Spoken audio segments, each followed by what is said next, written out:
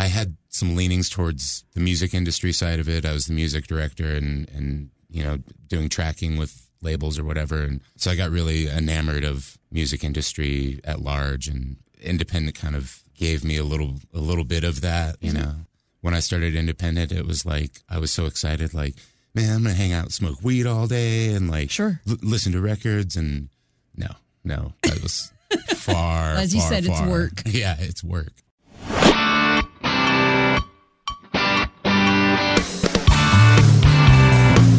Hello and happy 420. It's 420 right now. Well, I'm recording this. What a holiday, right? And really very cool that 420 is rolling into, coming up on Saturday, Record Store Day. I had this bright idea to invite some local record store owners to come into the studio with me and jump on What's New Now. Hello, I'm Sean, by the way. And they were so kind to say yes and stop on by. There's a lot that goes on behind the scenes for Record Store Day. If you've been participating for years, maybe you don't know all of this. Maybe you already do. But I wanted to get some insight from the other side of the counter. I'm a shopper. I'm a consumer. You know, record stores make it look so fun and so cool and really set everything up for us on Record Store Day. They get up early, open the doors for us, and welcome us in to raid their stores. I know what you're thinking. You're like, well, that's what they're supposed to do.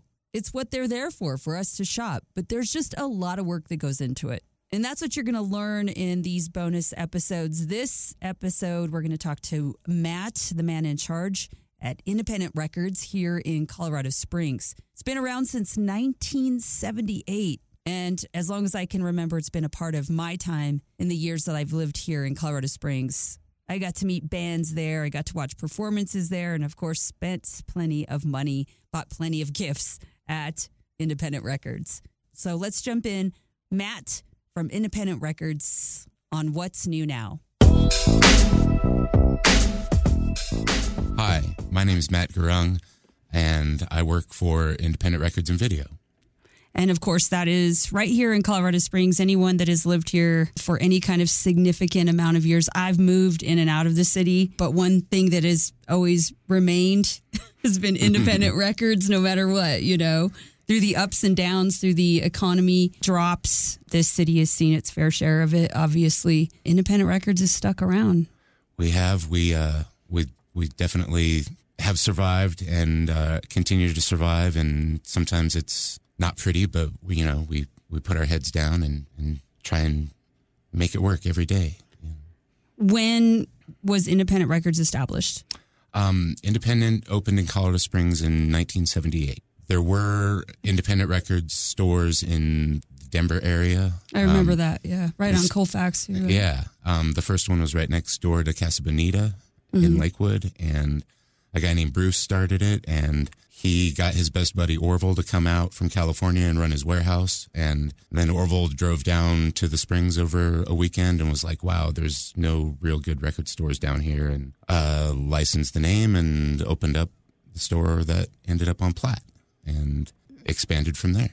And our 94.3 Kilos, launched in 1978. So there must have been quite a movement here in Colorado Springs in 1978, like thinking back on that, Yeah, and there was definitely, a common denominator with that, some alliance between Kilo and Independent that's, I feel like, still remains, good for both places, to be able to bounce things off of each other and work together. And it's been a fantastic partnership, and just kind of, Independent is synonymous with the Springs just as much as Kilo is. And, yeah, absolutely. And Kilo probably a lot more. Let's get back to Independent Records. Like I said, anyone that's been in and out of this city or been a part of this city over the years has definitely visited Independent Records for whether it's bongs, books, old Playboys, CDs when CDs were huge. Do people still buy CDs a lot? People still buy CDs, and actually we've had an increase in CD sales over the last 2 years, which has been surprising, but it's kind of something that's been happening industry-wide. It's definitely hasn't re-exploded the way vinyl re-exploded. Right. But there's definitely an uptick in people wanting to have CDs. Wild. Yeah. And I think like millennials are getting sentimental now. To a degree, I see millennials coming in and getting things on CD that are looking for things that maybe they had just had on a download or something or streamed or whatever. Or used to have maybe back in the day. Yeah, or used to have. Right. There's always a lot of people coming in looking for things they used to have that lost in a divorce or some sort of disaster. That's been the story of my life at Independent Records, man. Or that I would get rid of, like I would buy, sell, trade, and then regret it later. So, yeah, I've done that myself. Yeah. Well, let's jump into Record Store Day. Cool. One of the other reasons that I wanted to bring you in here, and it's such a fun holiday, and it's a cool holiday, but there's a lot of like back end to it for sure that maybe those of us that are just consumers on Record Store Day don't fully understand. I think it's cool to talk about the work that goes into it. For really the whole point of Record Store Day is to bring focus on local record stores, right? Independent record stores. Absolutely. But it's become quite a chore. It is quite a chore. When it started out, we were, anything goes, and we were figuring it out as it happened. But there's a lot of work, especially as it got bigger, like the third and fourth year, we really saw a ridiculous amount of people, when the line wraps around the building almost twice, that, we were like, wow, we're onto something here. And so preparation for that became a major part of Record Store Day, of, analyzing what titles are coming out, what they mean to our consumers, and, do we take a chance on something that's relatively new, or can we get enough of something? There's a lot of analytics that go into getting our orders ready and placing our orders in a very limited amount of time, because basically when the list goes wide to the public, we've seen the list for maybe 24 to 48 hours before that, and generally have that week to get our orders in. What? So on top of everything else we're doing day to day, this becomes a major project to, make the best purchasing decision that we can. Is there like a king or queen of Record Store Day, and then when you submit those orders, that king or queen or whatever is like, yes, you will get this and you will get that? I mean, how does that work? Or is that coming straight from the labels, It used to be, up until in pre-COVID times, it was based off of who you ordered from. Okay. So the people at Universal or Sony would decide who they're allocating what to. Crazy. And it was generally based on, I feel, I don't have any solid proof, but I feel like it had to do with your billing overall, like your yearly billing. Like, bigger accounts got a better choice, better selection. Absolutely. Smaller accounts got what was left. We see that in radio, by the way. Okay. Same thing. Yeah. What concerts are coming here versus Denver, Yeah. Same exact thing. So that was a major factor. And so what was kind of cool as the buyer, I would, source out from different places. If there was a big, like a Foo Fighters piece, I would order what I would over order from Sony, and then go to the one stops and order more, just to try because I know we're going to get allocated. There's lots of stores participating, and nobody really gets what they order for the most part. So you outsource it to other vendors and try and get really what you wanted initially. So if you want 50 pieces, you order 50 from somebody and 10 from this guy and 20 from this guy, and what your initial goal was. That's the vibe I've always gotten just from, following different record stores and stuff, is we don't know. We don't really know. It could be, like you said, 50 of these, or it could be like 5. In the end, you don't know.